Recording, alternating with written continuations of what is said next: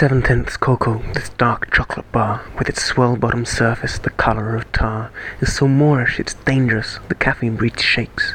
The half-bar I've eaten will keep me awake. Already I'm jumpy, if happy enough. With half of the bar left, it's gonna be tough to resist the temptation to scarf the whole thing, forgetting the jittering pain this could bring. It sits there just looking and smelling so good.